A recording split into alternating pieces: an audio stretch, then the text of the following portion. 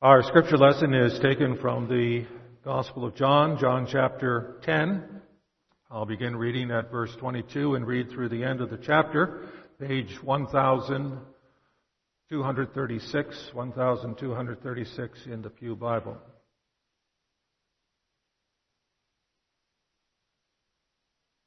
The Gospel of John, chapter 10, verse 22.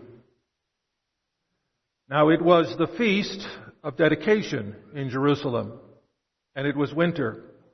And Jesus walked in the temple in Solomon's porch. Then the Jews surrounded him and said to him, "How long do you keep us in doubt? If you are the Christ, tell us plainly." Jesus answered them, "I told you, and you do not believe. The works that I do in my Father's name, they bear witness of me. But you do not believe, because you are not my sheep. As I said to you, my sheep hear my voice, and I know them, and they follow me, and I give them eternal life, and they shall never perish. Neither shall anyone snatch them out of my hand. My Father who has given them to me is greater than all, and no one who is able to snatch them out of my Father's hand. I and my Father are one." Then the Jews took up stones to stone him. Jesus answered them, "How many good works have I shown you from my Father? For which of those do you stone me?" And the Jews answered, saying, "For a good work we do not stone you, but for blasphemy, and because you, being a man, make yourself God." Jesus answered and said to them, "Is it not written in your law, I said, you are gods? If he who called them gods, to whom the word of God came, and the scriptures cannot be broken, do you say of him whom the Father sanctified and sent into the world, you are blaspheming because I said I am the Son of God? If I do not do the works of my Father, do not believe me. But if I do, though you do not believe me, believe the works, that you may know and believe that the Father is in me and I am in him." Therefore they sought again to seize him, but he escaped out of their hand. And he went away again beyond the Jordan to the place where John was baptizing at first, and there he stayed. And many came to him and said, "John performed no sign, but all the things that John spoke about this man were true." And many believed in him there. Thus far the reading of God's Word. May He add His blessing to it. Beloved of the Lord, we find Jesus at the Feast of Dedication. If you're wondering, where did you read about that in the Old Testament? Don't remember such a feast?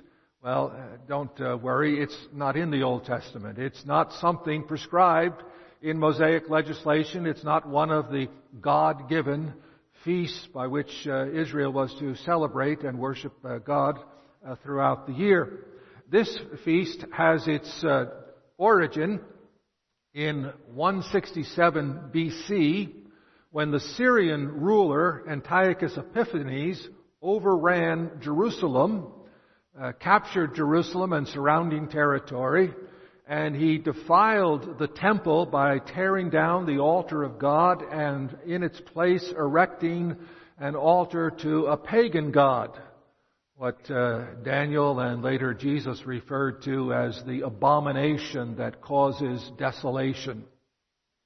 Well, this gave rise to a resistance movement. Some believe it's the first historical evidence of guerrilla warfare, but the Jews rallied to get rid of this Syrian usurper, and under the leadership of Judas Maccabeus, Judas the Hammer, they did get rid of the Syrian presence in Jerusalem, and they rededicated the temple. They cleansed the temple and rededicated it in 167 BC, and they had an 8-day ceremony to rededicate the temple. It was called the Feast of Dedication, also the Feast of Lights, and you may know it as Hanukkah. And John indeed tells us that this is in the month of December, which is when Jews still today celebrate Hanukkah in remembrance of the warfare that threw out a Syrian usurper, a man who defiled Israel and the temple, and enabled the Jews to reestablish their independence for a short time, sadly. But anyway, that's what this feast is all about. So Jesus is not there to fulfill all righteousness. He did a lot of things to fulfill all righteousness. He obeyed all the commands. Every feast that Moses required Jewish males to go to, he went to fulfill all righteousness. But he's not there for that reason. He's there because the people are there. And he has a mission among the people. Now, John tells us it's winter, and he tells us he's in Solomon's colonnade. He's not out in the open because it's winter. He's in a sheltered place to provide some shelter from the cold. Solomon's colonnade is mentioned twice in the book of Acts. Early on in Acts, that's where the Christians also gathered before the Jewish leadership began to persecute them and drive them away. Now, the drama of this passage revolves around Jesus' answer to the question of the Jews, how long will you keep us in suspense? How long will you keep us in suspense? If you're the Christ, tell us plainly. Now, you can read that question two ways. You might be tempted to read it this way, that they really want to know if Jesus is the Christ, because if He is the Christ, they want to worship Him. They want to serve Him. They want to receive Him as the Christ of God. So tell us plainly so that we can worship You in an unrestricted way. Don't leave us in doubt. Tell us, because we really want to find God's Christ. That's one way to read the question, but I think if you read it that way, you would be in error. The other way to read it is, these people have already decided that Jesus is not the Christ, and they want Him to say that He is so that they have clear evidence of blasphemy, which they can then charge Him with and put Him to death. And the reason I think that that's the right answer is because it's the Jews who are asking this question. Now, a careful reading of John's Gospel shows that John sometimes talks about the crowd, and at other times talks about the Jews. And in the majority of instances where he talks about the Jews, he's talking about those who very early on, as early as John chapter 5, determined that Jesus had to be put to death. The Jews are the Jewish leadership. The crowds are also Jewish, of course, but they're the people who more sat on the fence and could be swayed a little bit this way, a little bit that way from time to time. They were a bit more open-minded. But the Jews are the determined enemies of Jesus. And because it's the Jews asking and not the crowd that's asking, therefore we can know. And also because at the end of this chapter, they're ready to stone Him. Even though He hasn't answered directly their question, they are still ready to stone Him. So you know these people are not eager to put their faith in Jesus, but looking for an excuse to be able to get rid of Him. Now we have to ask ourselves, why would they have to ask this kind of question? Hasn't Jesus been telling people that He is the Christ? Well, again, if we look at the Scriptures carefully, we see that in a number of instances, Jesus was quite open and clear about it. For example, in John chapter 4, the Samaritan woman says to Jesus, I know that Messiah is coming, He who is called Christ. When He comes, He will tell us all things. Jesus said to her, I who speak to you am He. I who speak to you am He. He's saying, I am the Christ. It's very clear, it's very plain that He says to this woman that He is the Christ. Not in John's Gospel, but in Matthew's Gospel, chapter 16, Jesus asks His disciples, who do people say that I am? And then, who do you say that I am? And Peter answers, you are the Christ, the Son of the living God. And Jesus doesn't rebuke him. It doesn't say, no, I'm not the Christ. In fact, He goes on to say, to confirm it in the strongest possible terms, flesh and blood has not revealed this to you, but my Father in heaven has revealed this to you. It's God who has taught you that I am the Christ. And so again, He in very clear terms reveals that he is the Christ. Not with regard to being the Christ, but also with regard to being divine. He was clear in some instances. We saw in the previous chapter the man born blind after he had been canceled by the Jews. We would use modern terminology. After he had been cast out of the synagogue, he came to Jesus, and Jesus said, "Do you believe in the Son of God?" And the man says, "Who is he?" And Jesus says, "You're talking to him." And the man bowed down and worshipped Jesus. And so, again, Jesus is clear. In that instance, it wasn't the Christ that he was clear about, but it was clear about his divinity that he was revealing there. And very clear in these contexts. But when Jesus spoke to the crowds, he wasn't as clear. He wasn't as clear because, and I'm sure you've heard this before, and so I won't belabor it, the term Christ carried all kinds of baggage that wasn't true. The expectation of the people was for another Judas the Hammer. They wanted somebody to be a political liberator. That's what they wanted in a Christ. When Jesus fed the 5,000, they wanted to put him on a white steed and have him lead them as an army against the Romans to cast out the Romans, the way Judas Maccabeus had cast out the Syrians. Well, because they had all these wrong ideas associated with the word Christ or Messiah, Jesus avoided the term when he spoke to the crowds in private contexts with people who he knew the Spirit was at work to bring them to faith. He was quite clear, and we can read the clear passages, and we can know as well that he was quite clear that he was the Christ. But he also did not leave the crowds without some revelation about the fact that he was the Christ. Although he didn't use the term, he nevertheless made clear to them that he is the Christ of the Scriptures, the Christ of prophecy. For example, when John the Baptist was in prison, he sent by his followers the question, "Are you the coming one?" Which is a technical phrase for the Christ, the Messiah. "Are you the coming one?" And Jesus said, "Go back and tell John what you have seen and heard. The blind receive their sight, the lame walk, lepers are cleansed, the deaf hear, and the dead are raised up. The poor have good news preached to them." Now, there's 6 things there. The lame, the lepers, the deaf, the dead, and the poor. And if you look at those 6 things and those 6 phrases, and you get out a concordance or an Old Testament or your computer program and whatnot, and plug in those words, you'll find out that all of those things were prophesied by Isaiah and by Ezekiel and others about the Messiah. The Messiah, when he comes, he's going to do these things. And Jesus was doing these things. And if they'd known the Scriptures, and many of them did know the Scriptures and knew the prophecies, they could see, look, he's doing what the Christ is supposed to do.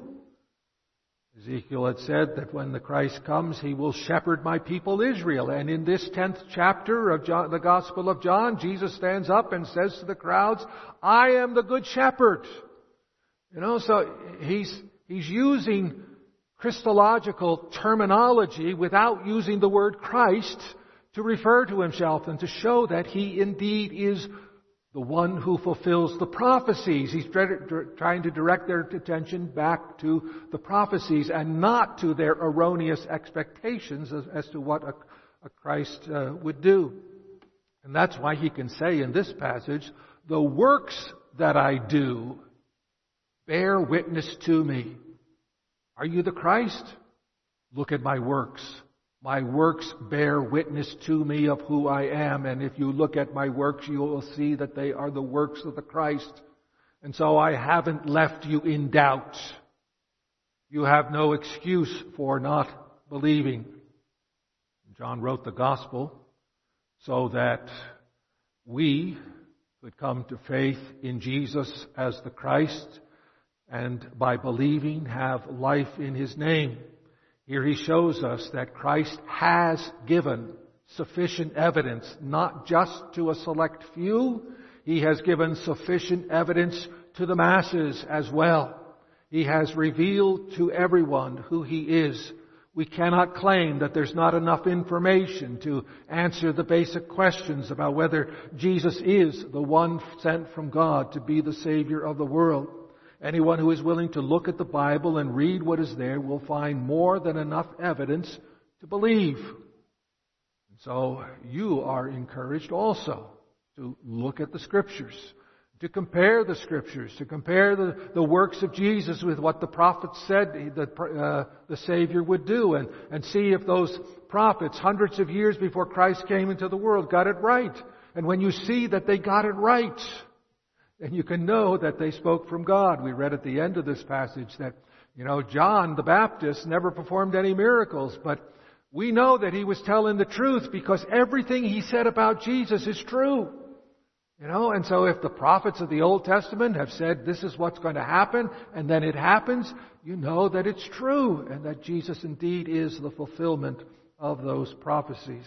Well, if Jesus has given both discrete, clear revelation to select individuals and more general revelation that He is the fulfillment of the Old Testament prophecies, why don't people believe in Him? Well, He says something here that may shock you. He says, the reason you don't believe is because you're not my sheep. You're not my sheep. Now, of course, this refers to the sovereignty of God in salvation. He chooses from among fallen mankind who will be saved. And whenever we talk about the sovereignty of God in salvation, there are people who want to raise their hand and say, I object.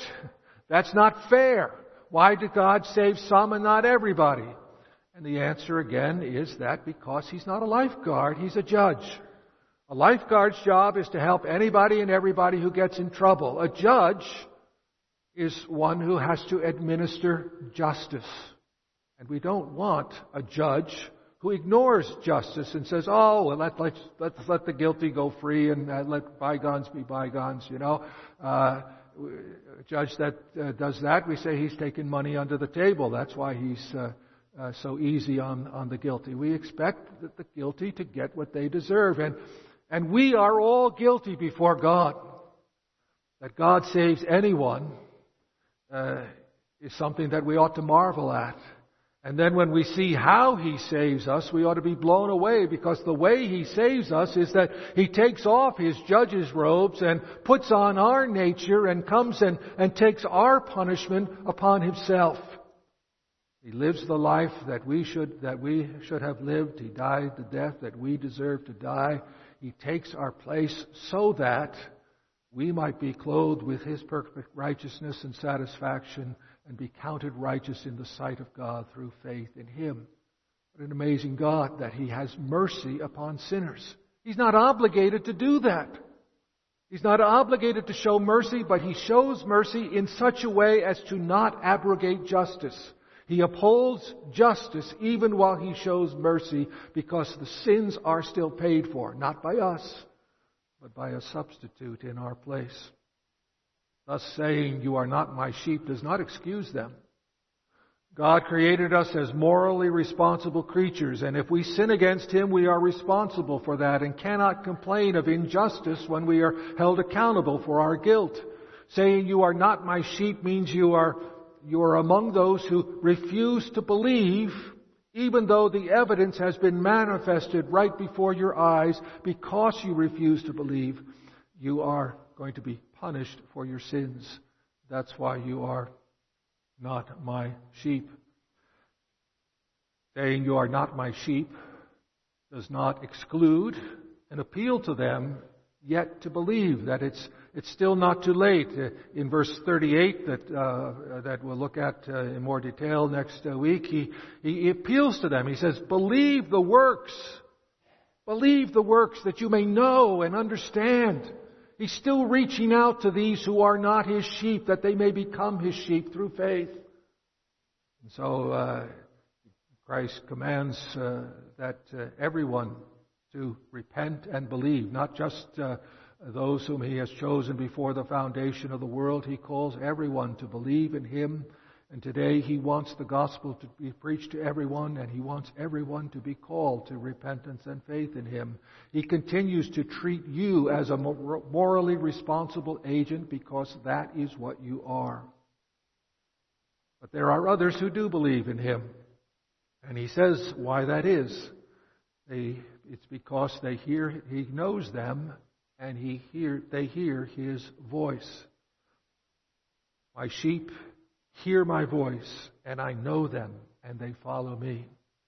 Now, key there is the fact that He knows them. It's not that, first of all, that we know Him, but that He knows us. He has chosen us out of the fallen human race, not because of any good gifts in us, not because we are better than others. He knows us, He loves us.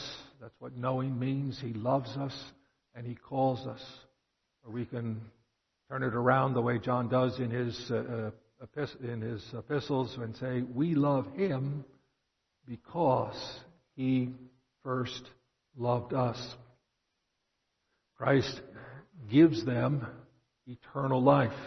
Eternal life is a gift. It's not earned, it's not deserved, it's mercy.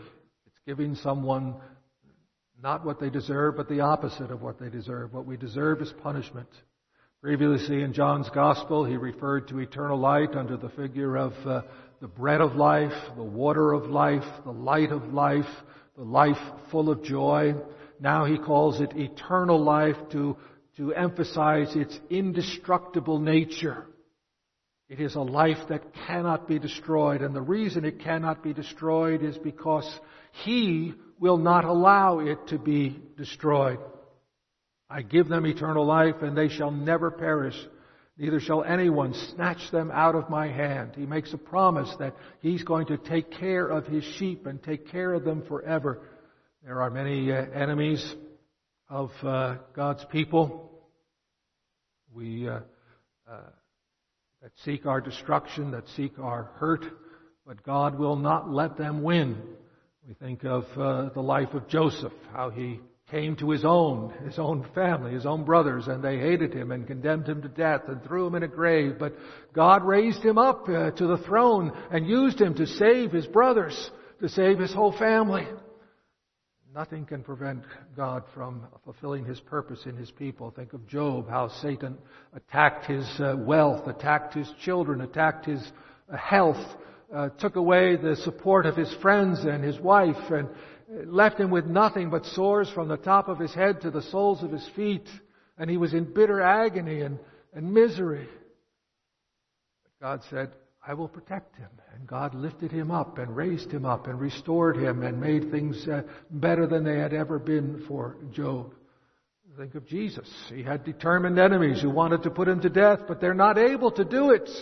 Here they have the stones in their hand and they're ready to stone him, and he just walks away from them because he says, nobody takes my life. I lay it down of my own, I take it up again. He's in control. Nobody can do it. And he compares himself to his Father in heaven. He says, God does the same thing. My Father, who has given them to me, is greater than all, and no one is able to snatch them out of my Father's hand. Jesus and the Father are guaranteeing that the life they give to their people, to their sheep, is indestructible. I will take care of you. Yes, you have enemies. Psalm 34, verse 15, many are the afflictions of the righteous, but the Lord delivers them out of them all. Many are the afflictions of the righteous, but the Lord delivers them. We think that if we're God's people, if we're the righteous people who are righteous by faith, that our life should be a bed of roses. But Jesus says, no, in this world you're going to have tribulation. But fear not, I'm more powerful. I will take care of you. I will deliver you.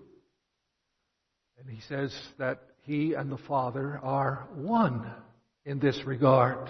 That as the Father has you in His hands and no one can snatch you out of His Father's hands, so Jesus has you in His hands and no one can snatch you out of Jesus' hands. He's guaranteeing that the life He gives is an indestructible life that He gives to His people. Now, with regard to this unity between the Father and the Son, we need to look at this statement here. I and my Father are one. Verse 30, because this has been abused in the history of the interpretation of Scripture to try to drive a wedge between the Father and Jesus and prove that Jesus is not divine. Now, why is that? Well, forgive me if I get into Greek grammar, but I promise you it won't be difficult to understand.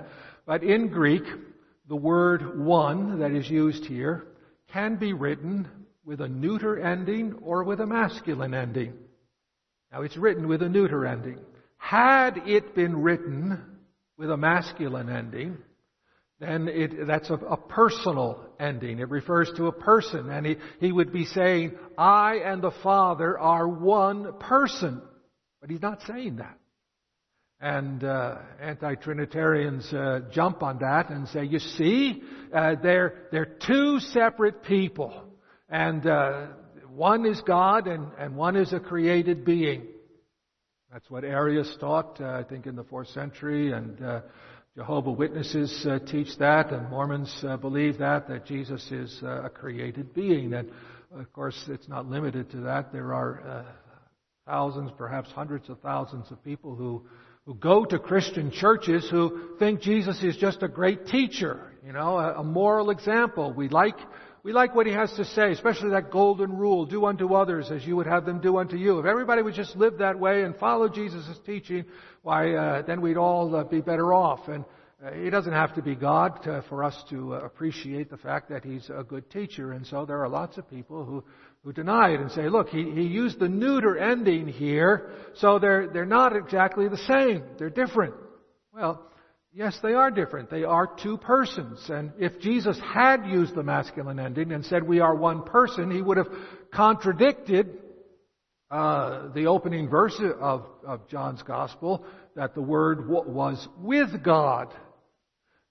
And it would also make no sense of the Father and I. Why speak about the Father and I if we're the same person? That if they're the same person, then they're not two separate entities, but they are two separate persons. In fact, there are three persons in the Trinity, Father, Son, and Holy Spirit. But because he uses the neuter here, then we say, well, then there is expressed here a unity of purpose, a unity of desire. And that's all that there's there is that they just want to. They both want the same thing, and nobody's higher than God, and God can guarantee it. And Jesus is saying, I'm with my Father on that. I want the same thing. But what Jesus is saying here is, I do the same thing. Now, who can make that kind of promise? Who can make a promise that no one will snatch you out of my hands? I'm a father and a grandfather, and I wish that I could promise my children and grandchildren that under my protection, no one will ever hurt them. And no one will ever harm them. No bad thing will ever happen to them, because I, their father and grandfather, will take care of them. Can I make such a promise? Well, I could make it, but I certainly couldn't keep it. Because I'm just a creature. I'm finite. I'm limited in my strength. I can't be everywhere at once. And there are other creatures who could gang up against me and hurt my family. I can't legitimately make that promise, because I am not divine. Only a divine person can make that promise. And that's what Jesus is doing here. He's making that promise. And so he's telling us, I too am divine. I'm a separate person, but I'm a separate divine person. And so this is a reference to the divine nature of Jesus Christ. In another place, in John 5:19, Jesus says, whatever the Father does, that the Son does likewise. Whatever the Father does, that's what I do. I do the same thing. Well, in order for that to be true, Jesus would have to be divine, because the Father does a lot of divine things that only a divine person can do. And if Jesus does everything the Father does, then he has to be divine as well. And so this is a passage that indeed underscores the truth that Jesus is divine. And it is an article of our faith that Jesus is divine, that He is a separate person, but one in divine essence with the Father. There's one divine essence and three persons who are each fully God. And this is one of the texts that supports that, because Jesus is promising something that only God can actually promise and do. But bottom line here is not just that here's a text that affirms the divinity of Christ, and therefore everybody who denies the divinity of Christ is wrong and we're right. No, the divinity of Christ is upheld here so that you will believe that no one can snatch you out of Jesus' hands. You know, there are lots of trials that we have to undergo. Like gold is tested by the fire. So Peter says our faith is put to the test by you having to suffer grief through all kinds of trials. And sometimes the grief and the trial is so great that we despair and we lose hope. Despair and hopelessness is a killer. Despair and hopelessness is the second leading cause of death in America for people between the age of 10 and 34. Despair and hopelessness that leads to people taking their own life. The second leading cause of death for those between 10 and 34. And the total number of suicides in the United States for every age is 2.5 times the number of homicides every year. You know, I debated tonight whether I should mention this situation that my son-in-law is facing in Michigan. You know, it's a terrible thing to think about. It's a parent's worst nightmare, and we just don't want to even think about it and put it out of mind. But no, we have to face that people are that hopeless and that full of despair and full of other emotions that make them think there is no hope. But Jesus is God, and Jesus loves you. He has proven that He loves you. He endured hell for you. If that isn't proof that He loves you, then you are indeed blind.